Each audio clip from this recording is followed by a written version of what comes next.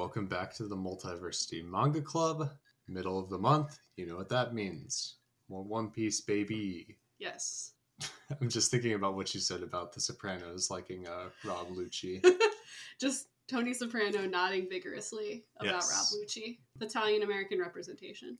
So, Not really. I'm Walt, and as usual, I am joined by Emily and Zach for this Yo. portion. I'm excited.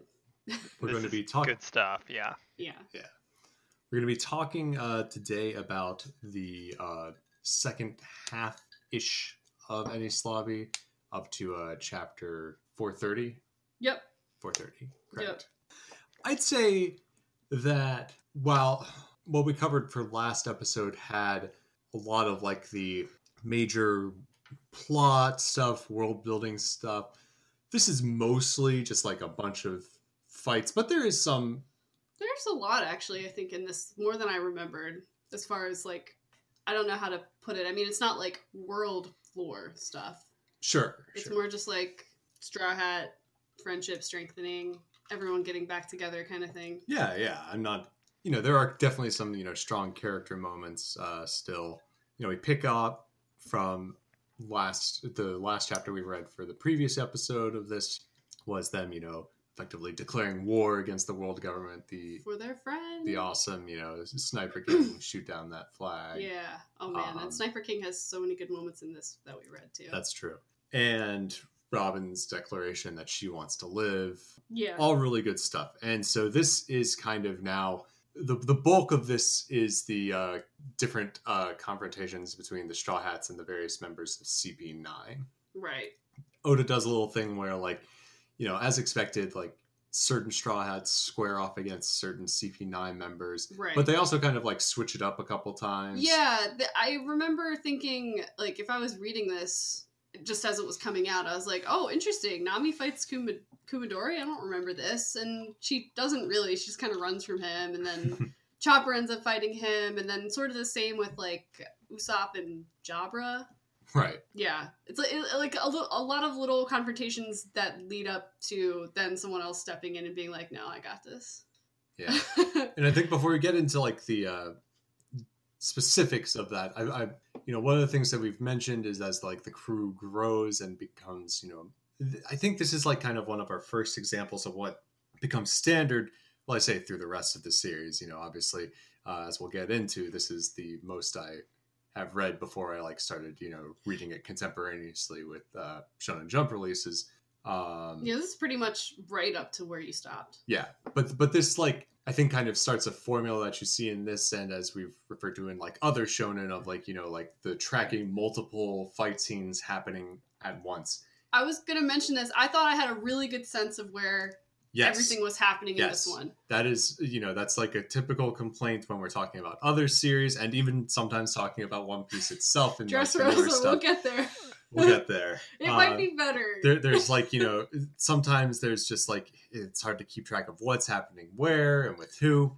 But yes, I think and Oda, like, tries really hard with, like, diagrammed maps and things, like saying this is where everyone is right now. That happened a lot in Dressrosa, I know. Yeah, and honestly, at least our dog, you might hear little blips from our dog as she's barking in her sleep.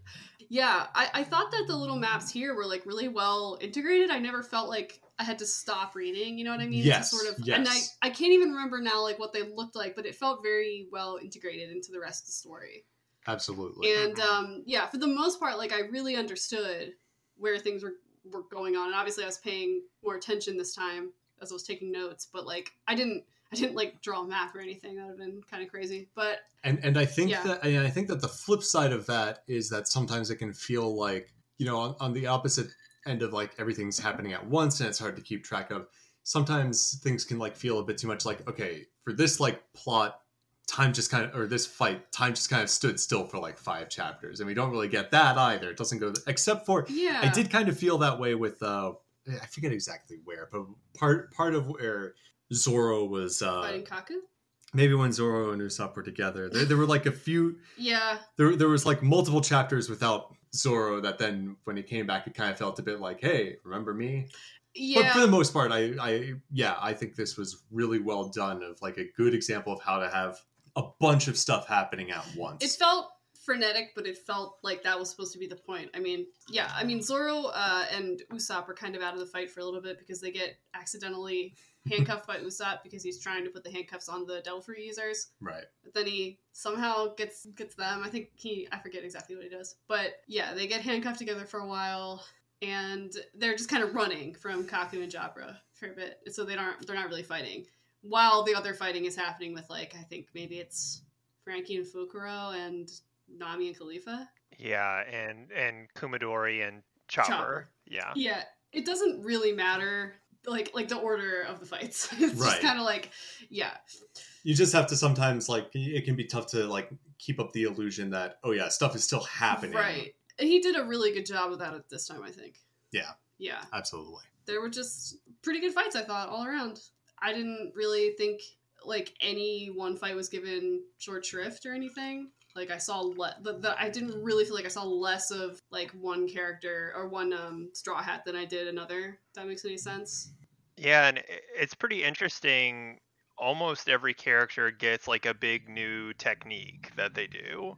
Mm-hmm. Like, Chopper's is crazy. yeah, Chopper gets his big. I forget what it's called, but he basically turns into that giant monster. He goes like. It's called the Cleric Beast.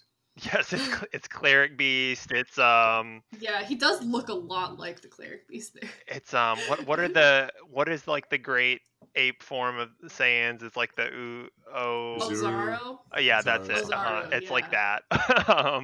And like Nami does her weird Mirage multi-form Tempo, thing. Yeah, Mirage Tempo. Luffy does like Gear 3 after we like just saw Gear 2 a few chapters ago. I forgot how close those were, which is weird because we don't see Gear 4 for Get Ready for This, like 300, almost 400 more chapters. Yeah. Gear 4, I don't love it. I think Gear 2 is the one that makes the most, okay, if I may say, makes the most sense. Like, Gear 2 is like, okay, I get that he has to sort of like power up for that. Like, Sure. he gets his blood pumping faster, he can move faster, but like Gear 3 kind of just seems like something that should be like a power he can just do. And it seems like, and it feels like something he has done before. Yeah, like made his foot really big, but I guess it is just sort of like it is like gargantuan. Yeah. Like the fist is really, really big. Yeah. He punches really, really, really hard this time. Yeah. That's what it all comes down It all just to. comes down to punching harder, really. Yeah, and this is what it has the really fun after effect that Oda kind of like gets rid of after a while, where he just like becomes small after. I kind of like that, yeah. It's good. I like that though because like, oh, I wanted to mention this too. Like, so in the fight with Rob Lucci, he mentioned something, and like this is something that kind of took off with fans for a while too, and I feel like this is something that might have been retconned or just kind of forgotten about. But Lucci says, "Oh, that's gonna eat away at your life." So like every time Luffy does Gear 2, people were saying like, "Oh, Luffy's gonna die eventually because he's done Gear 2 too much." I'm like, I really don't think I don't think Oda's gonna have Luffy die from Gear 2 overexertion. That would be really stupid. Gear 2 overdose. Yeah. So I mean, maybe, I don't know. Maybe that's something that will come into effect later, but I honestly cannot remember it being brought up substantially ever again. People probably just read too much into that. But yeah, fights. Yeah, I guess going Do we down, wanna talk about ones we like the best? And I liked all of them. Yeah. I think that I think you mentioned that this is one of the last times that we see Nami like really fight. Yeah, I think that's right. I'm gonna feel stupid if there's something really obvious that I'm forgetting about. Like, she does kind of fight with the rest of the group Right. in other situations, but like as far as a fight that she gets by herself, And like where she's featured. yeah, I honestly cannot remember. Yeah, because she Yeah. doesn't. She's not in Dressrosa, so God, I don't think so.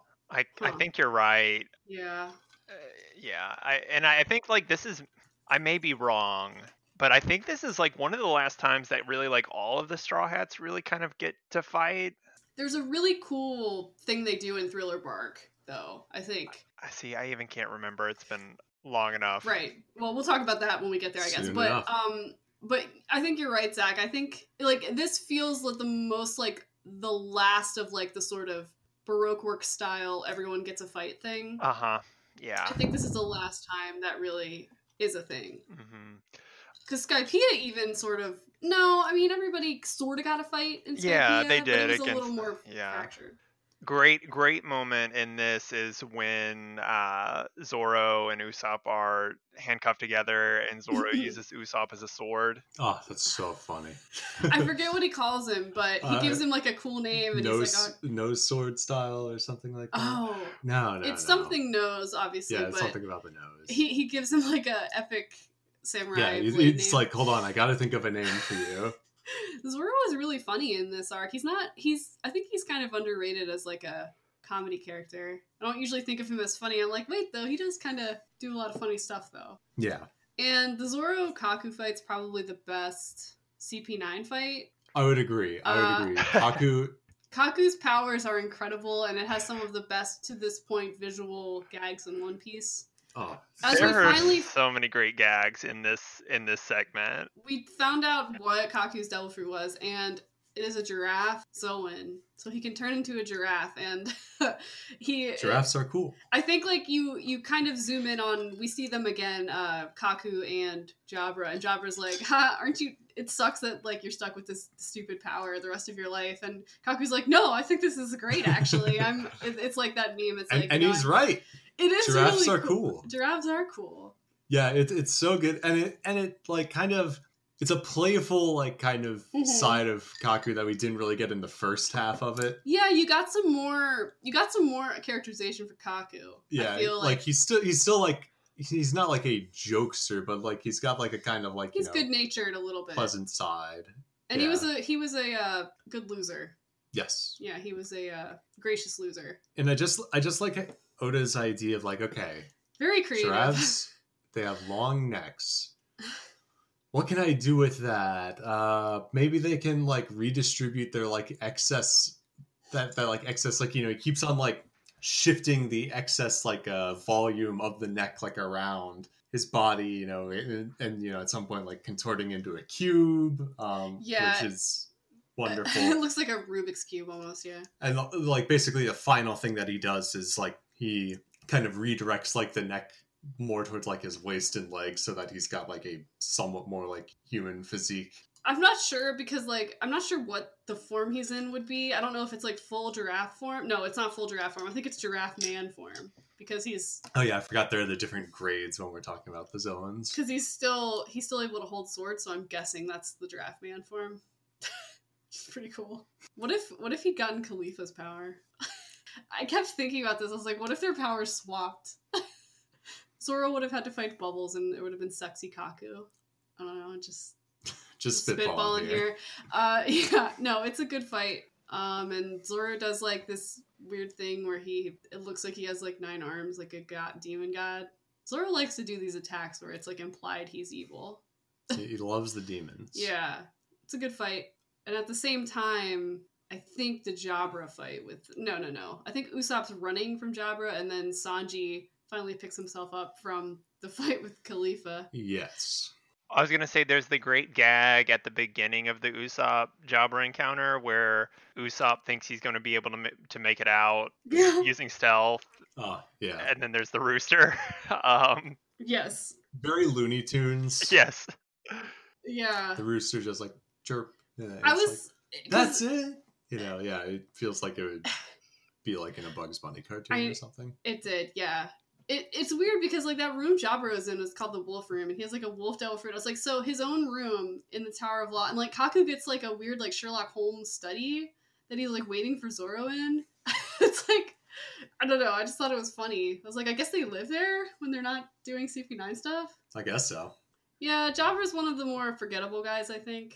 He's just strong, I guess, with the wolf power. He doesn't really. Well, his other thing is that he lies a lot. Oh yeah. I wonder. It's not a very distinct gimmick, but it is a gimmick. It's a gimmick. Yeah. He's like, like how he says the thing about Robin. Like, she's actually my sister. Yeah, and Sanji's like, what? Really? I mean, obviously he doesn't. Right. That's the time that Sanji like pretends to fall for it and right. like cold clocks him. I did think it's pretty funny that Sanji literally cannot kick a woman in the face. Fun thing I found out about because I started playing the One Piece Pirate Warriors game. I played. I think I played the third one, yeah. Yeah, well, that's what I'm playing. Maybe you saw this too, or got to this, but like, I haven't like seen this in the game, but I've read that Sanji can't physically attack female characters in that game, so you like have to switch to a different character if you're fighting a woman, because Sanji just like can't fight them. It's impossible. Okay, That's pretty funny. Yeah, that's good. His chivalry thing kind of starts to suck later in a very specific way. But I think it's okay here, because then he sort of like, he gets turned into a bubble man, and he's like waiting very sadly at the bottom of the stairs. Like, it just looks like it looks like he's slumped against the wall, like he's upset. But I think it's just because the bubble power makes you look like that. But Right. Yeah. Nami, of course, like we talked about how she goes in and beats Khalifa for him. She's got the illusions and all that. The illusions. Illusions, Luffy. You're tired of my illusions. Yeah. And let's see, because Chopper runs into Frankie while he's fighting Fukuro, and Fukuro is just a weird Muppet man who I guess has owl associations. I don't know. There's something with an owl. Maybe Fukuro means owl. I don't know. Theirs is just kind of Frankie versus Fukuro is just kind of a physical fist fight. There's no real powers. Because I was like, wait, does Fukuro have powers? I was like, no, because he's swimming. Because after he beats Fukuro, Frankie runs into Usopp in the fridge, and he basically, Chopper in the fridge. There's the good gags about like him like having the different drinks. He's like, no, it needs to be cola, not tea. Chopper throws different drinks at Frankie, and he becomes different based on the tea or the vegetable V8 or whatever. Chopper pulls a kids locking velociraptors in the fridge Jurassic Park trick. Yes. That's a trick. Yes. I don't know why. I guess Kumadori broke free. Oh, that's right. He ate all the food in the fridge and came out all fat, but then was able to do the thing where he just like became thin again by using his powers. That's like a recurring gag in One Piece. Is Luffy does it all the time. Right. Yes. Yeah, he's like, I ate some meat and got better. Yeah. Basically. Chopper wins by using the like sicko mode rumble ball. Yeah, we learned that like if he uses it, is it 3 times? He'll like go monster mode. Yeah. And that kind of causes problem. I liked how that sort of segued into like Khalifa, Nami, and Frankie and Usopp got involved, and eventually they get Chopper back to normal. He could have probably destroyed everybody in there if they hadn't pushed him into the water. So Right. yeah, let's see. What else is noteworthy? I mean, Spandam is, I think while all this is happening, Spandam is just like sort of dragging Robin across the bridge. He gets a lot nastier. He starts dragging her by like a rope at one point, I noticed. Because at this point, he's like, okay, well, I'm just going to try to I don't have Frankie anymore. Frankie burns the blueprints. I forgot about that. That's early on. Yeah, that's a big thing. I was a little confused. I'm still a little confused about the Pluton. Okay, so those are blueprints for the weapon to make it. Right. So the weapon doesn't exist, but then Spandam was saying Robin could awaken the weapon. But if there's no weapon to awake, what does it matter? The way I read it is there are 2 different weapons. Oh, yes, that's what I was thinking as well. Yeah, there's another weapon she can awake. Okay, that's what I thought. It just wasn't very clear. Yeah, and they're supposed to be kind of like checks on each other. Opposing, yeah. Yeah. Right. Which I don't know I don't know if we know the weapon that they think that Robin can awaken is. Yeah, okay. I always, for some reason, I just thought it was Pluton. I was like, well, but Pluton is not made. Like, there's just blueprints for it. But okay, yeah, that makes sense that there would be another. There's Pluton, which is a ship. That's right. Then there's Neptune that we know about from Skypiea, right? Isn't that, or was Pluton in Skypiea? Pluton was Alabasta. Alabasta, okay. That was what Crocodile was looking for. Okay. Yeah, because that was on the Poneglyph under Alabasta, and Robin lied about what it said. But It actually was I thought it like showed you where it was or something, or was it just about the ship? I'm not sure. But yeah, I think you're right. Poseidon, that's the one I'm thinking about, not Poseidon, not Neptune. I think Poseidon comes in later. Fishman Island, I think. And then I'm Googling right now. The other one is Uranus, which I don't know. That one comes in later too, but I don't think we know what it is. I do not remember. Yeah, I don't either. At this point, I'm gonna have to. Yeah, I mean, I'm sure we'll get there, but yeah. At any rate, Spandam's like, this is the last card I have to play. I don't take Nico Robin to get executed, I guess, by the world government, and take my place at the Crossing top. the bridge and the threshold to what's it called? Impel Down. Yeah, to the Navy the government buildings, and Impel Down is the underwater prison where the worst criminals go. And yeah, which we'll never see, of course. Never. We'll never see Impel Down. There won't be a whole arc about it. and it won't be a really, really great arc. It's a really great arc. There's a really good character design in it that I think Walter's gonna really like. I'm looking forward to it. One of the guards. Yeah, I think I maybe know which one you're talking about. I mean, Yeah, I'm sure I do. Yeah, I think I know He's which kind one of you a think. big deal. Yeah. There, but I can't wait till we get to that. it's gonna be really funny to talk about because we see a couple of characters again for the first time in a while.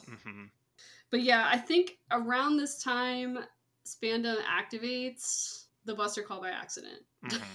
He like presses a button on the snail, and they're like, "Oh, okay, yeah, we'll start the Buster Call on Indy's lobby right now," and they'll just come out. And it's like broadcasted to the whole island. And Spandam's like, "I don't care if everyone here dies. Yeah. I just want to get my promotion." And they're like, "What the fuck?"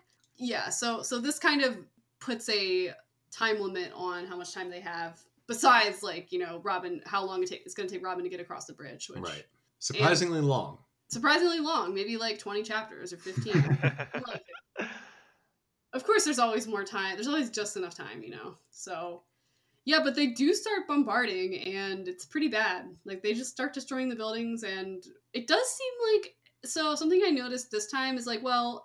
It's not that the government Buster Calls are indiscriminate, because even on Ohara they were like, okay, please try to evacuate. You know, we just want to bomb the scholars. No big deal. So like it wasn't completely indiscriminate, but I mean it was still really bad. And even here in Ennie's lobby, they tried to like I guess evacuate government people, but they were still sort of bombarding like parts of the island before everyone was fully evacuated. It's just kind of a mess. And it's still really bad, but it does seem like they're like, well, we don't want to like kill too many of our own people, but they don't seem to really care much either way.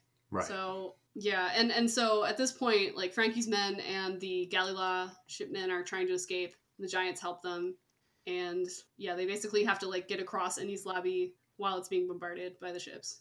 And for a while, the ships hold off on attacking the bridge where Robin and Spandam are because Robin is like, you know, public enemy number one, and they want to take her alive. So. And they maybe don't want to hurt Spandam. Yeah. Honestly, it wouldn't really matter to me if Spandam just died on that bridge, but... That's wild. No one likes Spandam. No, he's pretty bad. Hitting Robin, slapping her around on the bridge, pretty nasty. Yeah. And... The best thing about him is he has a sword that ate the Yes. elephant fruit, or whatever it's called. A very cool weapon, which is like the Funkfried, the elephant sword. A sword that ate the elephant fruit. Don't ask how that's much like possible. the gun that ate the dog. Mud fruit, excuse me. Yes. My apologies. Yeah.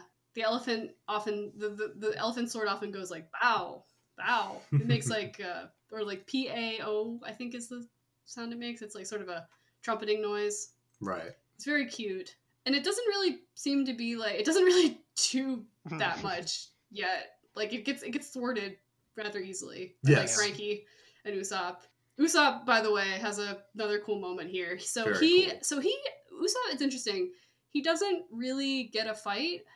Not necessarily, but he becomes like instrumental to like stopping Spandam himself. So like one of the big things during this like second half of the arc is like getting the keys to both Robin's handcuffs and Usopp and Zoro's, because then after that Zoro can actually fight and Usopp can do his thing.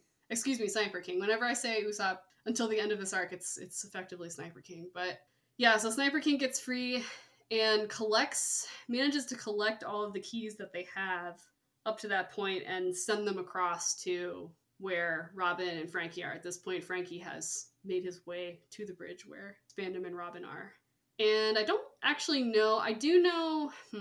I think Khalifa's key is the one that opens the Zoro and Usopp's lock, and I think, yeah, I know Kaku's key is the one that opens Robin's handcuffs, but I don't actually know which one's open. I'm not sure which one's open Zoro's and Usopp's, but at any rate, it doesn't really matter that much. This is very minor trivia, but yeah, so Frankie manages to uncuff Robin, and Spandam's obviously freaking out at this point. She kind of goes to town on him a little bit, slapping him around. But they do kind of a little bit of payback. Yeah, they do kind of have to get out of there though, because the warships are still coming, and I think I think they're expecting, like, there's people at the other end of the bridge waiting for them to take them through the big doors to the government buildings. Correct. But I don't think we yet talked about what's going on with Luffy.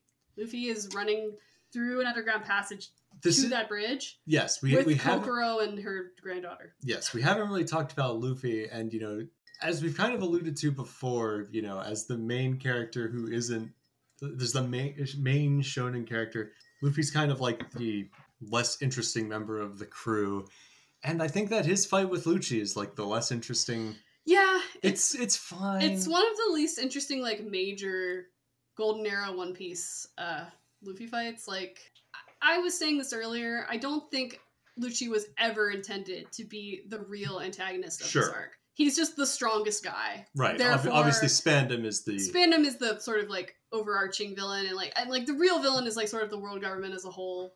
Like, there's a lot of people who are antagonists here, and right. Lucci is not the one, like, masterminding this, and we don't even really, I mean, I guess you could say, like, the leader of the world government is the true mastermind, but yeah, I understand, like, I am a little disappointed, too, that, like, Lucci was just, I feel like they could have, as much as I'm like, it's okay, Lucci was never supposed to be the guy, like, I do kind of wish they'd done a little bit more with him. I don't know. Yeah. Like, made him a little bit more sort of, I don't know what I want, but I feel like there just wasn't enough for me to really get invested. Yeah, like, his backstory is basically just, like, he was always cool. He was always cool and killed a lot of people. Killed, like, 500 hostages or something. And yeah, which felt way bigger than the payoff for, like, who he is and what he is. In fact, when that flashback first comes in, I really thought it was going to be for a different character. And then when it's like, no, it's Lucci, it just felt kind of weird, I think. Yeah, it almost feels like Oda's editors were like, hey, we need, like, more info. We need more on Lucci. Like, we can't just have him. And I almost feel like I wish we just hadn't gotten anything. I wish it was just like, Lucci's just a strong guy. He's the head of CP9. He's just strong, and he fights for justice, whatever the government calls justice. And that would be an interesting thing to talk about in Plato's Republic. But yeah, Lucci, I don't feel like he has to have this, like, deep reason for being part of CP9. He's just an assassin. Like, it's okay. It almost, like you said, like, it feels kind of weird and almost like sort of a last minute decision to be like, okay, here's what Lucci did to make him so badass. Yeah. Like, it's okay. It's like, I can just believe he's the strongest guy of their group. I don't have a problem accepting that. I just don't really know what else to say. Like, and I know this is sort of a popular opinion that Lucci is, like, just not that, he's not a lot of people's favorite villain, I'll just put it that way. Like, sure. And I do understand why you would call him the villain of, like, Water 7. Yeah, he's the one who fights Luffy. Yeah, that alone is, yeah. Right. But he's not the Eneru, he's not the guy who started all this. Like, he and I like I said, I kind of like that, but I do wish they did something. I don't know. Like, it's just, I think because the fight itself is really just sort of like a hand-to-hand thing. I mean, Luffy does Gear 2 and Gear 3, and it's like fun, and I found the fight pretty easy to track. I don't know. Because like, now where One Piece is, like, there's a lot of Zoan powers, and I find those fights a lot more interesting than this. Which, I mean, obviously it's just sort of like spectacle creep on One Piece's part. Yeah, like just sort of knowing what comes in the future, I'm like, man, Zoan fruits ain't shit right now. Like, I always thought, like, up until almost Kaido, I was like, man, Zoan fruits kind of suck. They make you more powerful, but they seem like the least good devil fruit. Yeah, well, I almost wonder if, like, there had to be some power creep with Zoan fruits later on because of certain other characters that get introduced that kind of necessitate it being a little bit different. Right. I mean, these are, like, mostly good. I mean, the giraffe one is just fantastic. It's so good. Yeah. Jabra and Lucci are just, they're fine. Yeah. Zoan fruits, there's a lot of room for creativity there. Yeah. I mean, we saw it with Kaku's powers. Jabra even does some stuff. I mean, it just seems mostly to be like a speed and strength sort of modifier. And then later they kind of make that more impressive, I guess. Mm-hmm. And they kind of do the same thing with, like, well, Logias at this point are, like, the most powerful, the elemental ones, that you basically, once you eat it, you become that element in your body and you can't really be hit. But then later, of course, as you know, they introduce, I mean, they kind of have to introduce something that lets you hit a Logia user. And then it's like, oh, the Paramecia users are like the strongest now, because there's nothing really, it seems like that's the most limitless potential, because like you keep hearing people, and like Paramecias are just like the catch-all, like it's just an ability, it's not an animal or an element. So like basically everything that the other two aren't. I guess there sort of has to be an upper limit on what you can do, but just sort of the possibilities are endless. But yeah, so I mean the Luffy Lucci fight kind of takes place on a couple different levels. Like they're fighting down near the bridge for a bit, and then Luffy activates Gear 3 and he gets like punched onto a ship nearby, and so they fight on the ship for a bit, which I think that was my favorite part of the fight. When they were sort of, Lucci was kind of transforming between his human form and his jaguar form. I thought that was a little bit more interesting than him just sort of like hulking out. Overall. It was a little bit more of a show of acrobatics than the fight underneath the bridge. Because like the fight starts, like the first chapter where they're fighting isn't even called Luffy versus Lucci. I think it's like the second or third.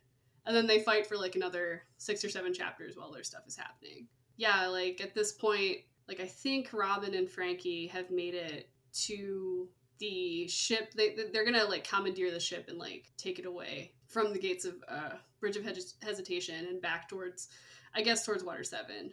Is this around the time where we find out about Kokoro?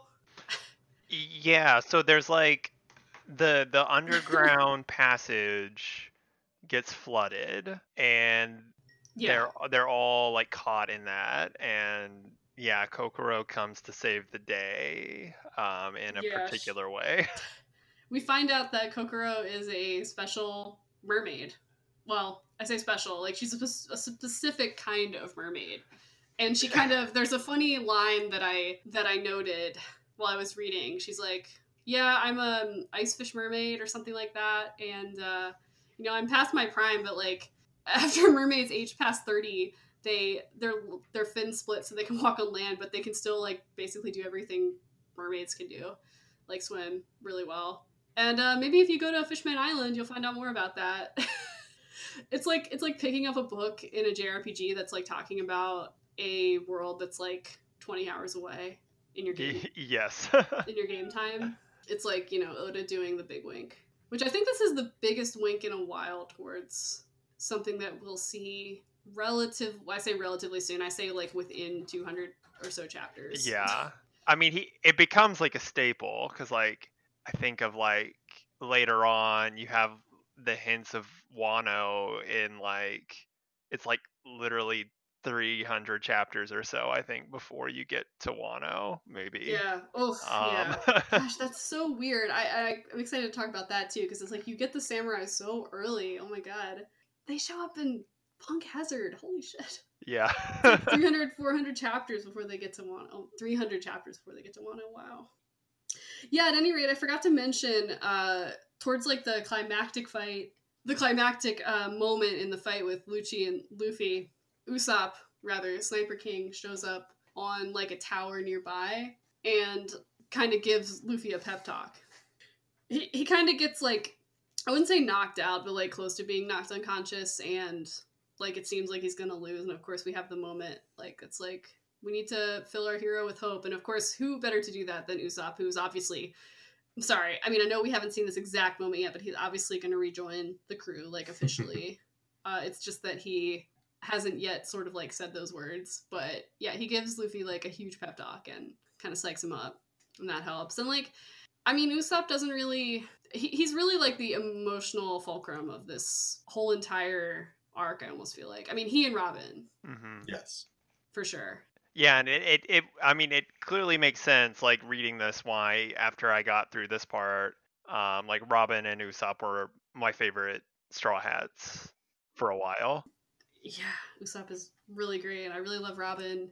They're like my top 2 probably, and I don't know if we want to say that we're gonna shortly get another Straw Hat. In case you couldn't guess who the next Straw Hat's gonna be, it's Frankie, because he just so happens to be a shipwright. But oh gosh, what do we want to talk about next? Because I was thinking, like, where is Frankie at this point? I think he's still with Robin, but they get to that escape ship and they get surrounded by the Navy, and they sort of have to fight the Navy again for a while.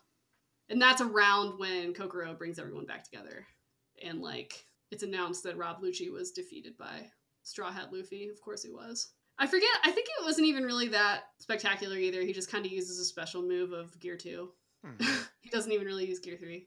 Because he had already used it and it sort of sapped his power. But Right. yeah, so I mean, the Straw Hats hold off the Navy for a bit. We're getting close to the big sort of huge sad moment of this arc. Emotional. Because, you know, it seems like they're not able to get away with the Buster Call going on. It seems all hope is lost until Usopp hears a voice. Hears a voice. He's been hearing it for a while, he said. But Yes. he wasn't sure what it was. In the nick of time, suddenly the Merry Go is back. Going Merry, however you want to. You could just call it the Mary. But yeah, the Mary's back. It turns out basically that Iceberg had. Right. Okay, so Iceberg, the Mary didn't repair itself. Iceberg had, like, heard the voice too and was, like, sort of compelled Right, the spirit of the ship. It's called the Klabautermann, which is, like, a real thing, apparently. Yeah, like a ship spirit that's, like, a... It's a real thing. They really exist. Sorry, I meant a real... It's a real legend, okay? I mean, Oda didn't make it up. Right. I didn't mean I actually believed it's true. Though it does kind of rip, I'm gonna be honest. But yeah, so Iceberg is compelled to fix the Mary, even though it's, like, basically just not shipworthy anymore. I guess he fixes it enough for it to make its way. And he lets it go. He basically, like, I guess, I don't know what the word is for, like, a big ship like that, but, like, just sort of pushes it off and off to sea. It goes off to sea, and he's like, I don't know why I did that. But yeah, like there's like inner monologue. He's like, why am I doing this? He's just like hammering away at the hull at night. It's like, damn it, Iceberg, why? Iceberg's pretty cool though. I like him actually after reading all this. But the Mary comes to save them as they're like sort of at this really tense moment where it looks like the Navy's just gonna destroy them with cannons. And they all jump because Usopp yells, jump in the water, jump towards the sea, jump in the sea. Right, yeah, jump in the sea. So, trust me, just do it. Yeah. Because I know one of the One Piece openings around this time was called To the Sea, and I think that's why it was called that. Because I noticed they kept saying to jump into the sea, and I'm like, well, wouldn't you just say jump down? Like, it's kind of a weird wording, but now that I think about it, it makes more sense. Sort of thematically. Yeah, so the Mary collects them, and they get away. I mean, that's basically the end of the conflict at this point. It's the end of the conflict. You know, they have Robin back. She's fully integrated into the crew at this point, and she, you know, everyone understands why she did what she did, and everyone was obviously all in on saving her. So that whole conflict is resolved pretty much. But we still have the lingering thing that we found out last time about how the Mary is not it was able to make one last trip to save them, but it's still not doomed. Like it can't really sail on the ocean anymore. I think Iceberg says like it's a miracle it even was able to do this. And Luffy is like finally like, I understand. And they basically hold a funeral for the Mary, and it's like really sad. Yeah. It's very sad. Because you hear the voice of the Mary again. Yeah, and like Luffy says some stuff that like it just feels very serious and like intense for Luffy. He's like, you know, the seafloor is dark and lonely, so we're gonna set you off properly, Mary. And like they burn the Mary on the open ocean, basically, and watch her from the shore. I think I've heard of that being done to ships before. It's just like the fastest way to do away with ships that aren't seaworthy. But yeah, you just like there's a lot of really good still sort of like panels all the fond memories of like on the ship and then the voice of the ship. You know, I would have. I wanted to carry you even farther. Oh. Walter's crying. Right, it's pretty sad, and it would be sadder if we weren't gonna get an even cooler ship afterwards. But we're excited for the cool ship that we're gonna get, and it's gonna completely replace the Mary. We'll never think about the Mary ever again. I mean, no, sad, but almost, sort of, kind of. We miss the Mary, but yeah, the design of the next ship is just so good. It is very cute as well. And yeah, the Mary goes up in flames. Everyone's crying, even though Usopp says he's not going to cry. But you can see under the mask, he's just water flowing down like waterfalls. You love when One Piece characters cry. It's great. yeah. There's nothing like Oda tears. It's like Oda tears are special. They're just like long streams of just like completely unrealistic water flowing down your face. Also, the way he draws open mouths, I've said this before, it's very funny. Like teeth just sort of disappearing into an abyss. Mm-hmm. It's really good. It's really good. Yeah. No one draws an open mouth like Oda. It sounds really weird out of context anyway. It's true though. Yeah, so the Mary is saying like, you know, even though you kind of fucked me up a little bit, Luffy ran me into icebergs and stuff and rocks and you ripped my sails, I was happy. Yeah. And It's a very nice end to the arc. Mm-hmm. And it is like, I mean, the Mary had kind of become a character at this point, and it's very rare for characters to die in One Piece. So it is very rare. Yeah, that's a good point. And I think Oda had around the time that this was coming out, he was saying like, I will have a member of the crew die. Like, and I guess technically this was it. He told the truth, but in a sort of roundabout way. Like not what you expected. Though I guess like it's like he's not gonna kill like Usopp or Nami. Like that's not gonna happen. So if Usopp dies at the end of One Piece, I'm gonna have to take like a week off work. I don't know what I'm gonna do.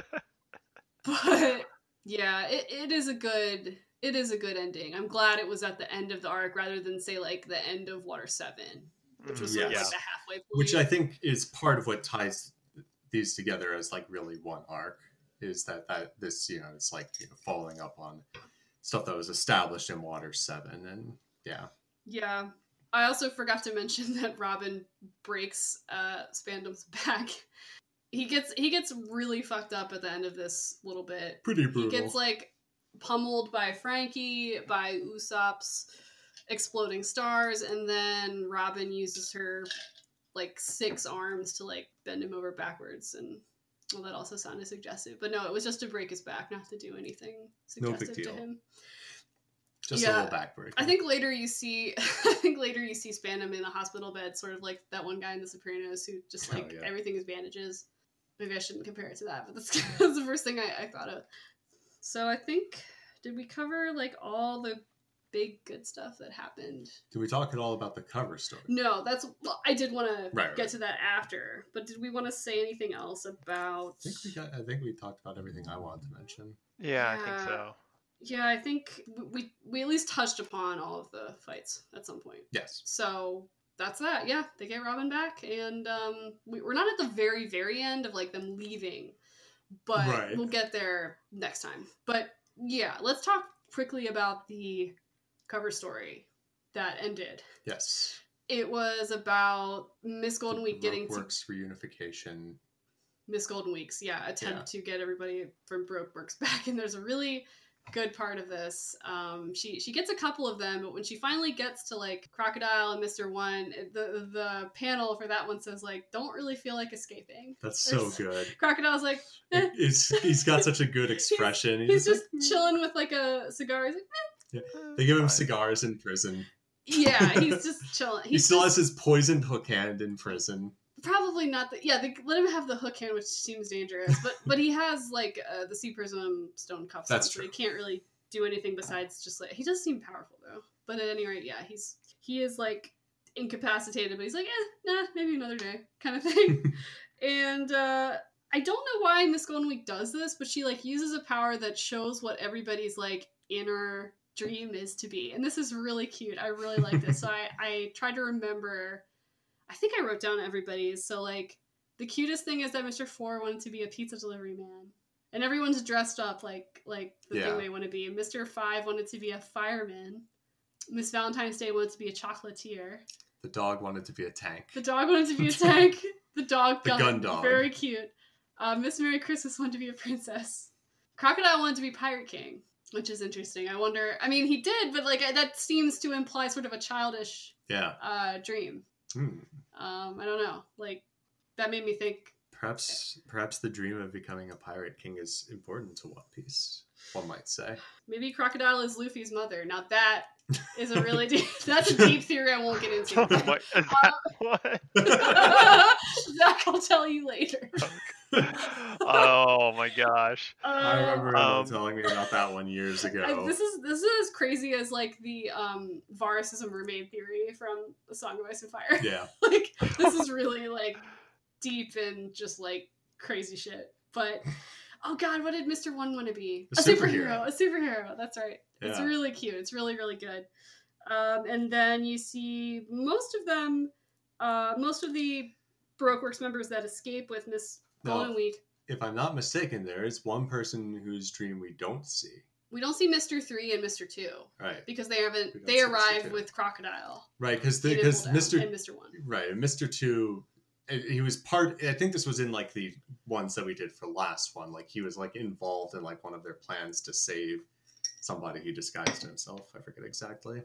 Yes, he helped them save Miss Valentine's Day. I That's think, right. From being hanged or something. Mm. Like they were gonna hang Miss Valentine's Day and Mr. 5 because they were Baroque Works terrorists, I guess. But yeah.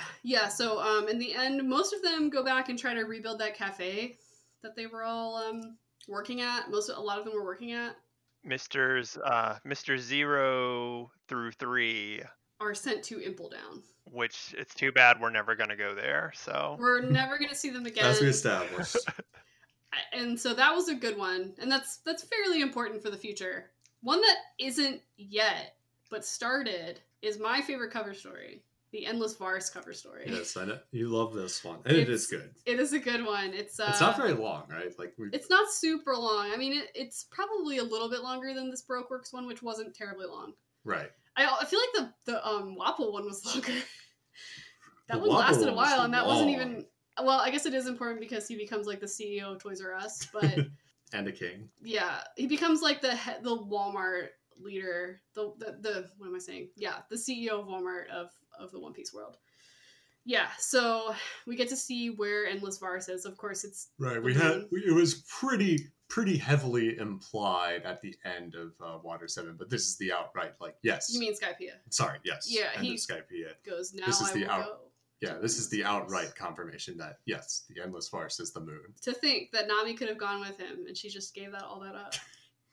He just goes up to the moon and he's just Yeah. chilling. Yeah, he's just chilling, and there's just there's one really good just like panel of him just standing on the moon. It's like arrived at Endless Vars. It's like, yep, that's right. And there really isn't anything more to it, right?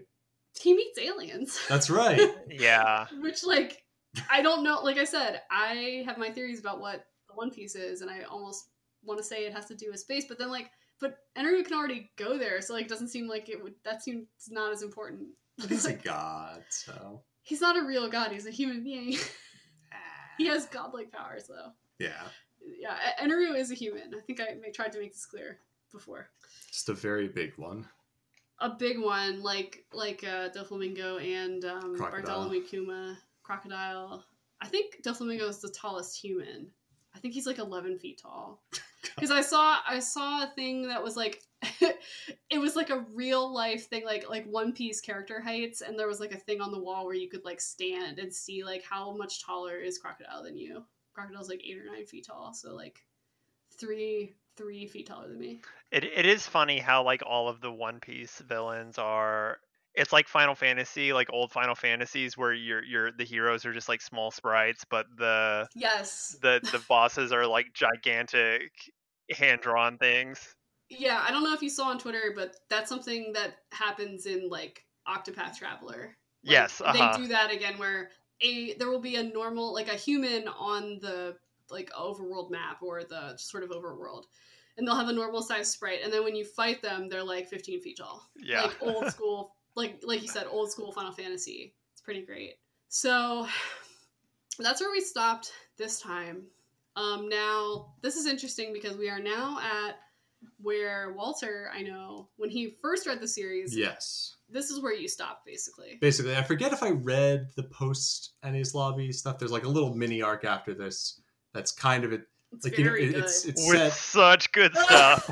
Zach, this is like 100% like Zach material. This is like lore and like There's like two things. There's like three things that happen in these like 11 chapters that are just like the wildest. I love it. I can't wait to talk about it. I know. Yeah, I forget. Like, once I read them, I'll remember for sure if it's like, I remember this or I don't. I might have stopped right at the end of Enies Lobby though.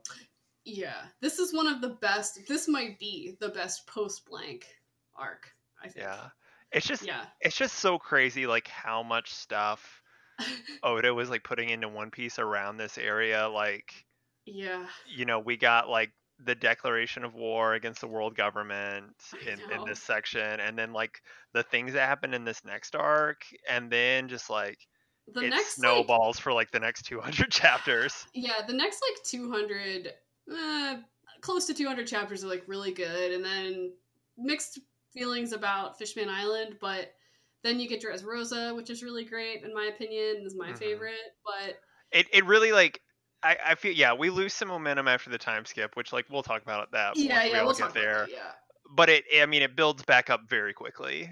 This is sort of like the slingshot going back, and now the slingshot is about to be let go. Because like Impel Down. That's a very good analogy that I might have to steal for future things. Impel Down.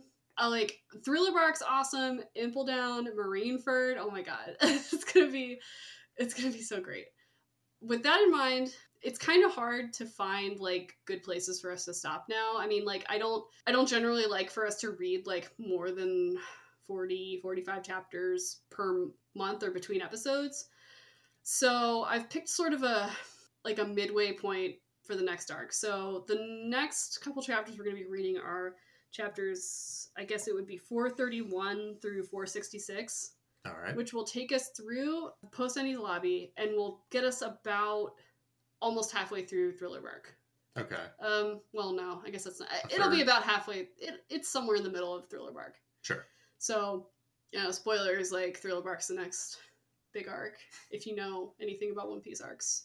Because it's not really a spoiler to know the name. No. Because it doesn't really mean anything. Yeah. No. It's a very, like, Tim Burton Nightmare Before Christmas sort of arc. It's very fun. It's One Piece if it was Bloodborne. That's about as close as it can get to Bloodborne, like ghouls and ghosts and stuff. Yeah, and then that'll set us up afterward to be sort of like to end on chapter 500 for our month after the next month, which I really want to do because that'll be like a really cool place to end a sort of like, reading chunk. Well, as the one person who this is all going to be new for going forward, at least until we get halfway through Dressrosa. So excited. We're going to have to, I'm sorry, but we're going to have to do like 50 chapters for Dressrosa and then 50 It's going to be like 5 episodes. Yeah, we might have to. I know Dressrosa so well that I can probably figure out where, because I always go back and I'm like, when did this happen? And like, I sort of know around when things happen. We can probably do it in about 2.5 months. But at any rate, getting ahead of ourselves. We're going to be the Dressrosa lovers, or I am anyway. But you already are. I already am the Dressrosa lover. It's my favorite. But so join us next month for chapters 431 through 466. We end on, I think, it's kind of a weird spot to end, but it is sort of the end of a fight. So I think that's about as good as I could do without making us read way too much. Sure. Yeah, that's the plan. Sounds good. And of course, we'll be back in a couple weeks to talk about January in Shonen Jump, and we'll hopefully have enough to say. There was a week off at the end of the year, but I think there's enough to cover with like we'll talk about working ended. We'll talk about One Piece 1000 and 1001. Yeah, a little late on that, but that's just how it worked out on our. Right. It was a weird time for the One Piece 1000 chapter to happen. It was like right around my birthday, which is cool. Yeah, we'll talk about that, and one of their series ended, and we'll get into what's going on in January. So look forward to that. In the meantime, you can find us all on Twitter at Goodbye to a Shoe. I am at Cosmos, of course, and I am at Wilker Fox. And that's that. Yep. All right. Thanks for listening, everybody. See you next month. Bye.